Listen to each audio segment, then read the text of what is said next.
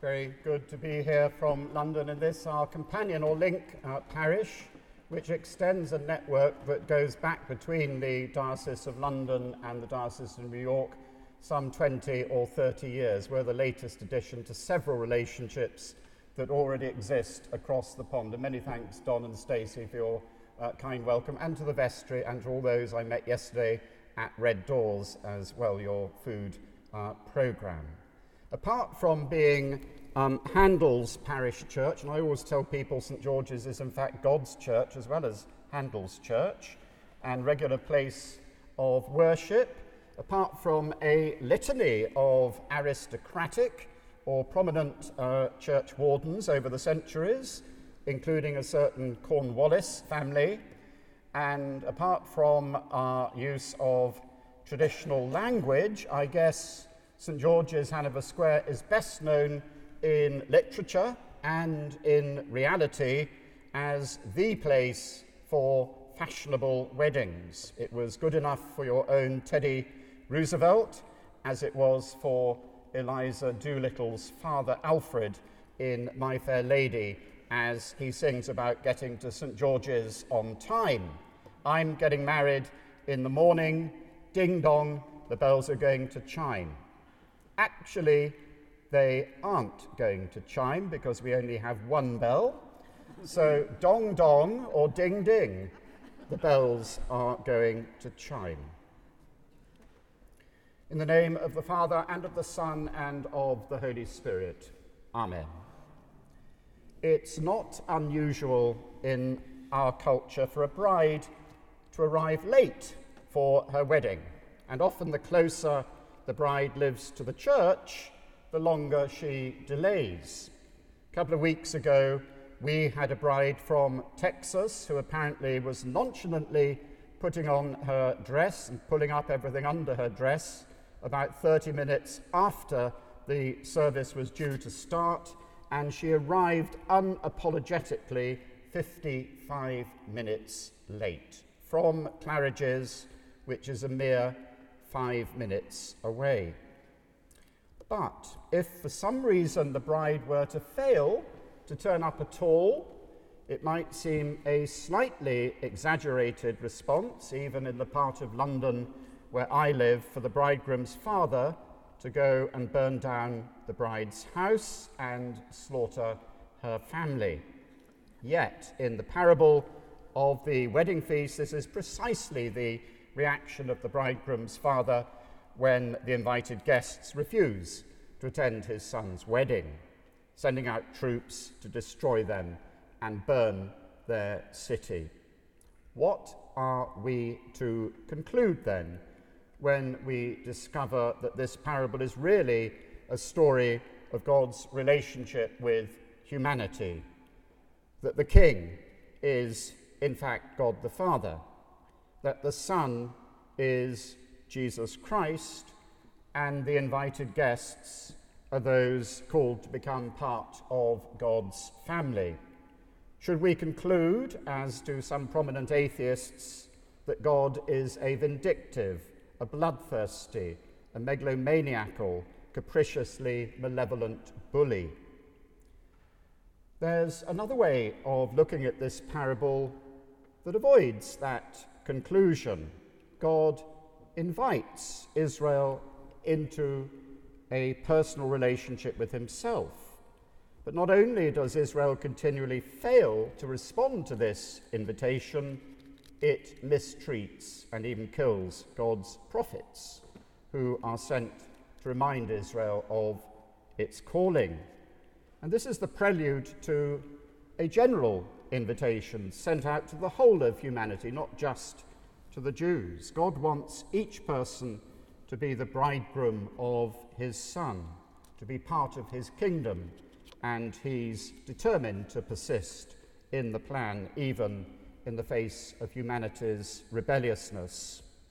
God calls each and every person into a relationship of friendship with him, but this invitation must find a receptive heart.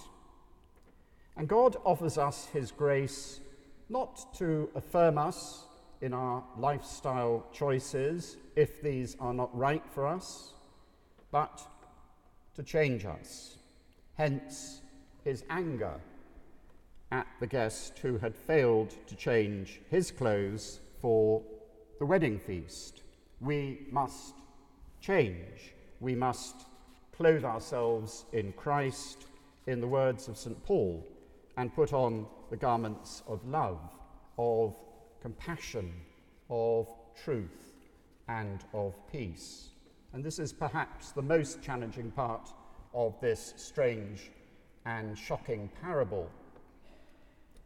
Now, according to some scholars, today's parable is actually a combination of two parables originally spoken on different occasions, because there's a problem, and the problem is this, that the king eventually has his servants invite everyone to the wedding feast straight off the streets on the one hand, and then on the other hand he expects them to be dressed for the occasion and excludes them if they're not dressed properly, which doesn't seem either fair or reasonable.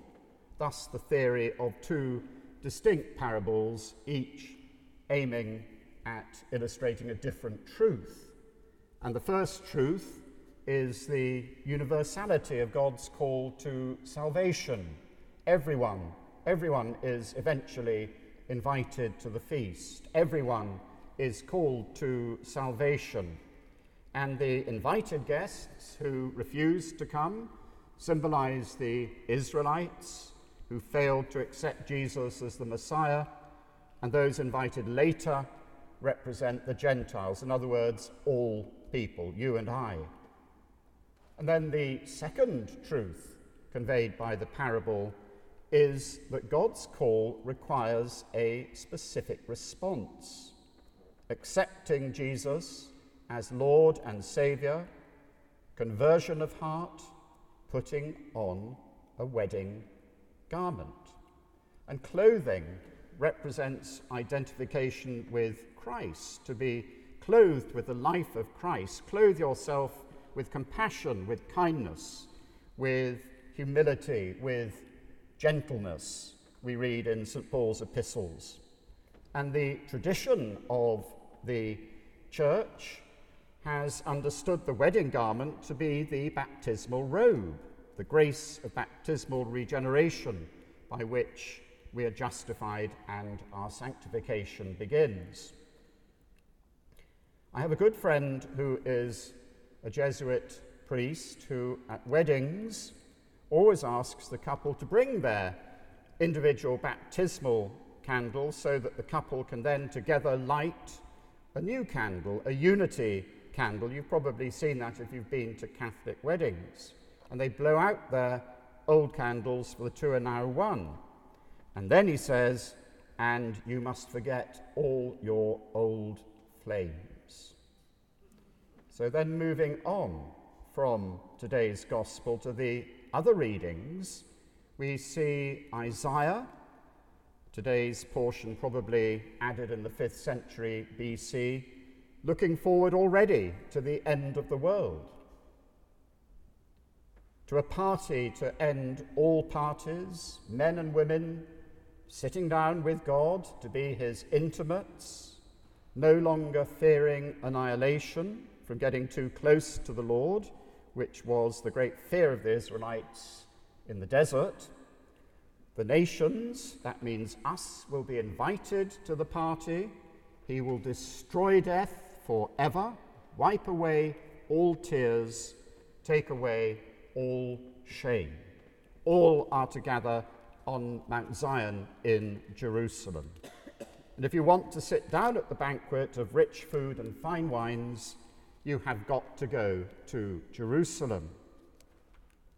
Before I went on my first pilgrimage to the Holy Land, a good friend, and I know some of you are going next year, and I hope that goes well, a good friend told me that for her, being in Jerusalem was like being at the centre of the world, at the very centre, and I knew exactly what she meant when I got there. A reminder perhaps to us New Yorkers and Londoners that we aren't.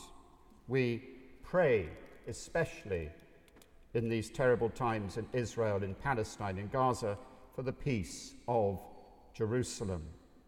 So in Isaiah, location is important. And if and when you visit, you will see many devout Jews praying at the Wailing Wall. The temple itself might have been destroyed, have had a mosque built on its foundations, but this is still the place. God's action is still conditioned by his promises to the land and the holy city. It's a faith which deserves profound respect. Whereas in St. Matthew, today we get a new perspective. Things have moved on. The gospel of Jesus isn't tied to a place, but rather to metanoia, to a change of heart, putting farm and business in their proper place and being willing to sacrifice them for God's sake. And join the party. No more death, no more tears or absent friends, but only friendship and joy. But we're so absorbed in the demands and dull routines of life, we often don't even hear or notice the invitation. And instead of seeing what God offers, we have done what should be impossible and turned religion itself into dull routine. But you might well point out, life isn't all happy and all clappy. God doesn't offer an escape from the pressures of life. And the Apostle Paul knew this well. We got in a slight pickle, or several pickles, this morning because the reading from Philippians chapter 4, verses 1 to 9 is not in fact the reading that you have printed. But in his little letter to the Philippians, Paul is quite extraordinary because not only does he have to cope with the tiresome rivalries and personal vanities of the Christian community, but he's also stuck in prison. And yet this letter is full of joy. I say again, rejoice is its constant theme. For in and amidst the troubles, Paul knows that he is showered with God's gifts. Everything else is sheer loss, outweighed by the gain of knowing Christ Jesus my Lord. Compared with the joy, everything else is counted as sheer garbage. To be a Christian is to share the joy in and amidst those troubles and those pressures. Every time we come to the Eucharist, we have a foretaste of God's final great party, where our friendship with God and with one another is renewed. And the joy is intended for all people rather than just our own little club. Not that we can just roll up, as it were, lightly tripping to the altar. Rather, we have to come with the wedding garment of preparation. And you might ask, what is this preparation to receive such joy? Well, the apostle goes on to suggest that it is to learn how to be poor, how to be rich. That is, to learn to accept life as it is, whatever is handed out to us. And this refusal to be thrown by troubles, this taking the rough with the smooth, is what we call detachment. And detachment is a quality that's perhaps been much misunderstood, as if it meant despising the good things of life and morosely preferring hardship.